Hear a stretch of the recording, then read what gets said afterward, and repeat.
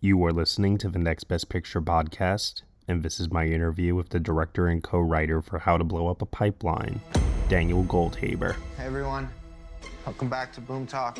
Today, teaching myself to make a homemade blasting cap. And if this works, it'll be step one in making our own improvised explosive. Might be headed to Texas for the winter. What's in Texas? Just a project. What kind of project? Try to stop the pipeline from being built on my property. Poisons the air, water. Damn, this place is sick. You guys cooking meth in here? You ready to start working? We have to show how vulnerable the oil industry is by hitting something big. Michael, what do you think the odds are we blow ourselves up?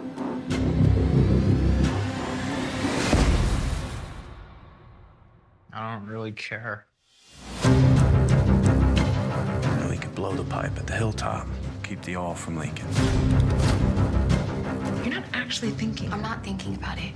I'm doing it. What if y'all do structural damage? Structural damage is kind of the point. This is destruction of federal property. Terrorism. American Empire calls us terrorists, and we're doing something right. If you're seeing this, let those who profit from mass death know their properties will be trashed. 3, 2, 1. They will defame us and claim this was violence or vandalism, but this was justified.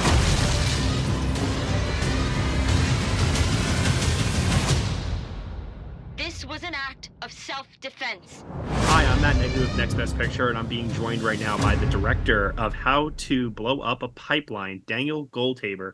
Daniel, how are you today? I'm good. Feeling very excited about bringing this movie into the world. Well, I'm very excited for you. This was a film that was not on my radar when I was at the Toronto International Film Festival, but one screening later, and all of a sudden it became a can't miss film for me. I got so many messages from so many of my friends telling me this is so up your alley. This is exactly your kind of movie. And you might be wondering, well, what exactly is my kind of movie? Well, I want you to tell us first and foremost, what kind of a movie is How to Blow Up a Pipeline? How to Blow Up a Pipeline is a heist film about 8 young people who set out to destroy an oil pipeline in West Texas as an act of defiance against the fossil fuel industry and the climate crisis. So it being a heist film, very, very exciting genre. There's been a lot of heist films that have come before this. What stood out to you particularly as an example go-to for just trying to understand the elements of what goes into making a heist film to ensure that your picture has those pieces? I think that, our North Star was definitely Soderbergh's Ocean's 11, which is kind of one of my all-time favorite movies. Mostly just because it's for me just one of the most entertaining movies ever made. Like, you throw that movie on, you just can't quit it. And we also, I think we wanted something that felt as kind of punchy and that had that kind of great third act reveal to an extent. That was one that we were absolutely looking at, but there were others that were also, front of mind, from Michael Mann's Thief to, Reservoir Dogs, which informed a lot of our choices in terms of the narrative structure of the film and how we handled the ensemble. I'm a big fan of other kind of process-based heist movies like Rafifi, Le Cercle Rouge, and I think my favorite Jean-Pierre Melville film, Army of Shadows, which was another film that we were looking at, which is not quite a heist movie, but is another movie that I think is also kind of wielding some of the nature of heist film and kind of ensemble crime drama to talk about an act of political resistance.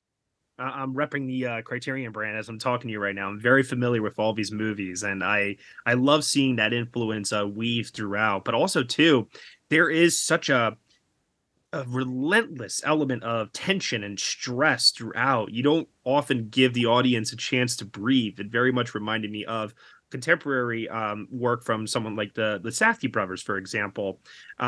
Was that also top of mind while not necessarily the Safdie brothers' work, but just trying to create this unrelenting feel of tension throughout and never giving the audience a chance to catch their breath?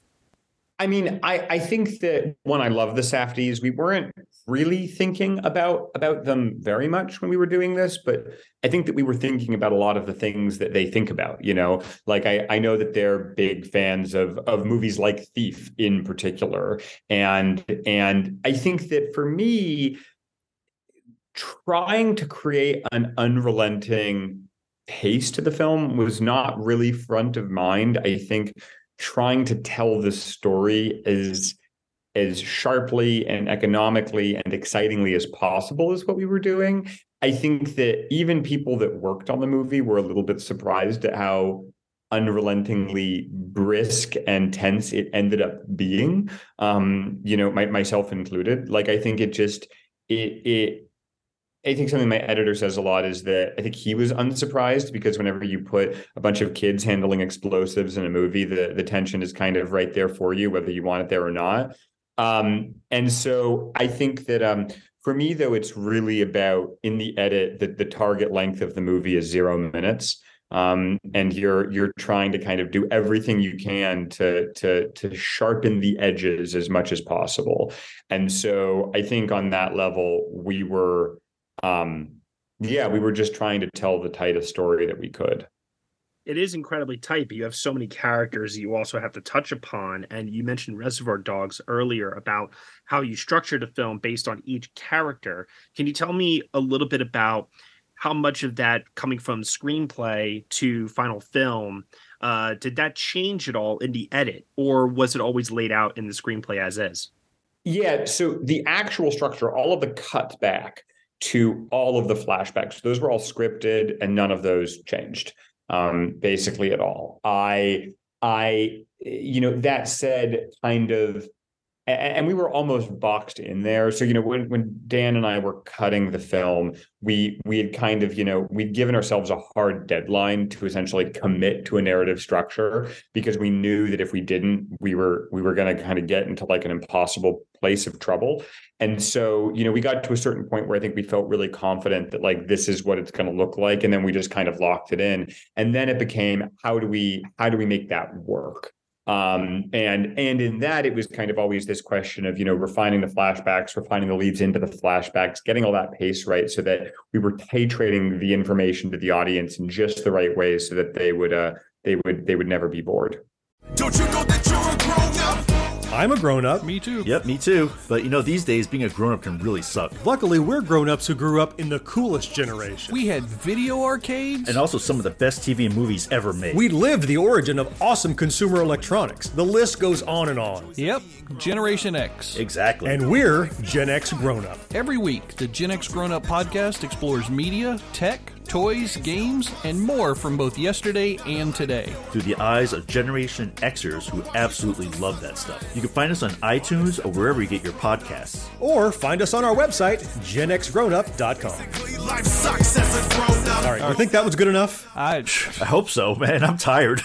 Who listens to a promo on a podcast and then goes and listens to a different podcast? Right. I've never done it. No. Right. So this is based on a book of the same name, written fairly recently, actually. Can you talk to me a little bit about just how the material came across you? How did you come aboard the project? Yeah, so, you know, Jordan Scholl, who is one of the writers and executive producers on the film, is an academic. He, I think in a matter of days, is defending his dissertation at Duke, and he'll be a doctor soon. And Jordan is somebody I've been working with basically my entire professional life. He came on as like, you know, giving me feedback on my first ever professional screenwriting job, and we've been working together ever since. And, you know, in various capacities, he story edited projects, we've written together on projects. And Jordan had always kind of almost half jokingly been like, you know, hey, it's the era of IP and adaptation. We should adapt an academic text. And I think it was an abstract idea, and so he had recommended the book to me and Ariella just for a different project that we were thinking about. And we started reading it, and very quickly, for me, this image of a bunch of kids in the desert struggling with a bomb popped into my head. And in that, between that, the ideas of the book and the title, I think the movie kind of suggested itself. And so after that, we spent about, I had been wanting to work with Ariella for some time. I had met her earlier in 2020. I'd cast her in the lead of a film right before the pandemic hit and kind of knocked the legs out from under that project. But I'd really wanted to work with her. And we'd been like working on other writing stuff together. And me, her, and Jordan had been potted up at the end of 2020, kind of noodling around on ideas. So the three of us kind of got together and started doing research on the project, interviewing people, trying to figure out who are these characters, how do you actually blow up a pipeline. And then Ariella was the one who kind of took all that research and put the pieces together and kind of wrote that opening sequence where everybody abandons their lives. And that didn't just, suggest the ensemble for the movie and kind of who these main 8 characters would be, but it also kind of set the tone and the pace of what the movie, would kind of look and feel like.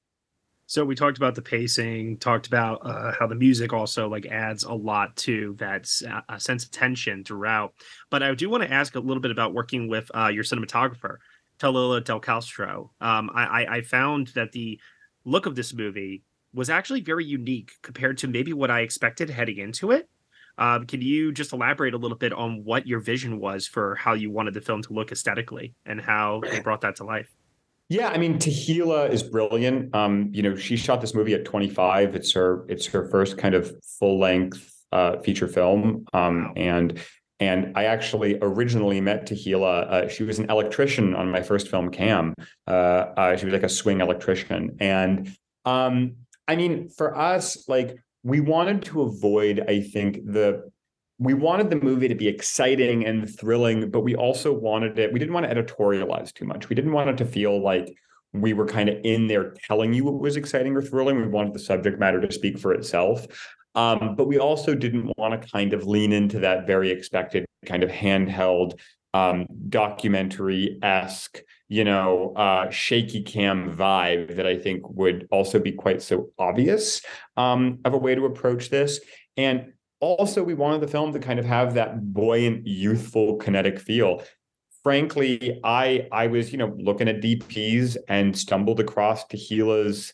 I was just looking at the like WME roster, saw Tahila's name, saw she'd worked on Cam, went to her website, saw her work, and it was like immediate. It was like, this is the artist that needs to shoot Pipeline. And kind of texted our little group thread and was like, what do you guys think of Tahila? And everybody was like, yeah, this is the look.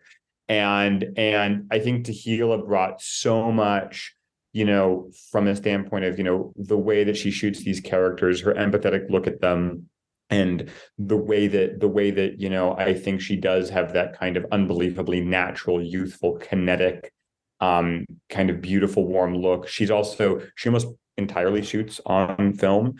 So she's a real expert when it comes to 16 millimeter. And she brought a great team with her, in particular, Jose, our Steadicam operator, like quite literally carried this movie on his back and with such a kind of extraordinary, has such an extraordinary relationship with cast and blocking, and is somebody who could just kind of get thrown into a scene, where it's like, we got 20 minutes left, we're losing the light, and we were able to just throw Jose into it, and he'd nail these incredibly complicated camera moves and wonders on the first take, and it was so it was a really amazing experience being able to work with such a kind of young, dedicated crew that I think had such an authentic connection to the material.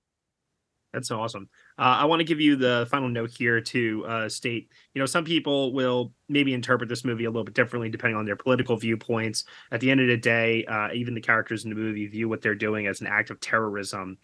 So when it comes to just advocating for big social changes such as this and being able to make a difference, obviously these characters take things to drastic measures. But what do you want people to ultimately walk away with when they finish watching How to Blow Up a Pipeline?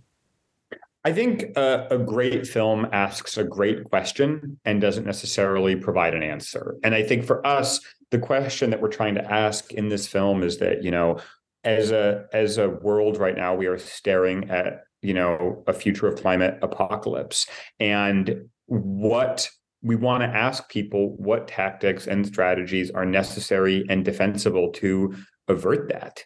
And the movie follows 8 characters who believe that sabotage is a justifiable act of self-defense. Sabotage of a fossil fuel infrastructure is a justifiable act of self-defense.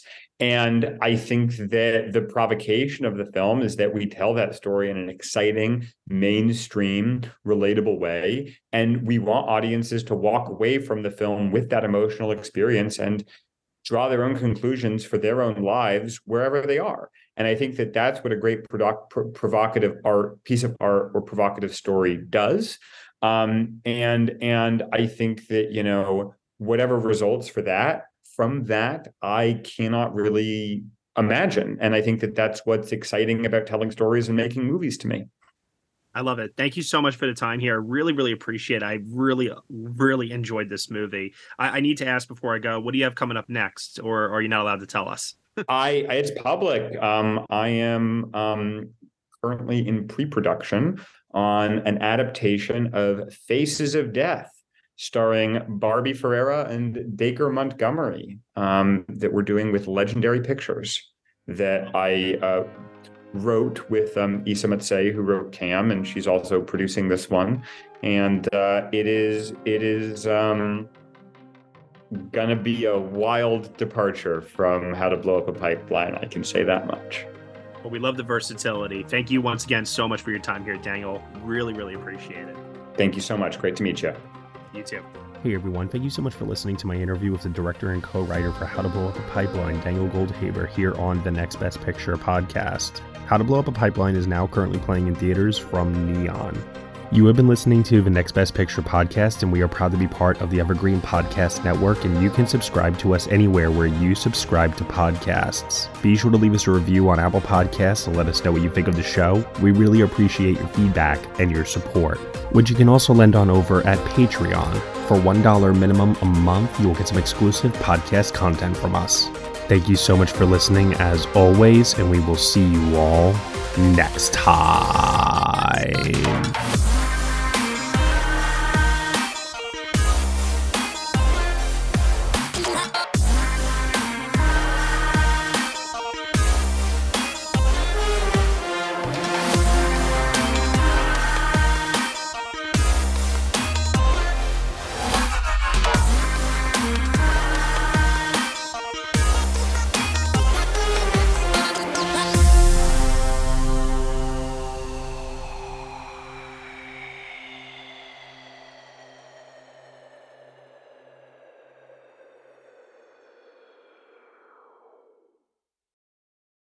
This is Krista Makes, guitarist and vocalist for Less Than Jake, and host of Krista Makes a Podcast, a songwriting podcast where every week I'm joined by an amazing guest to break down the writing, recording, and release of one iconic song from their career.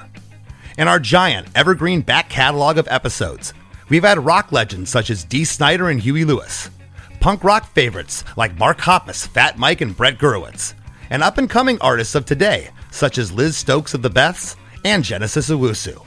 We've had guests from all genres and styles of music, and I guarantee that if you peruse our back catalog, you'll see several episodes that'll make you say, man, I gotta hear that. Whether you're a fan of music or a creator of music yourself, you'll take away a whole new appreciation for the songs you know and love. Krista Makes a Podcast is available for free on all the places you could possibly listen to podcasts, and new episodes come out every Monday.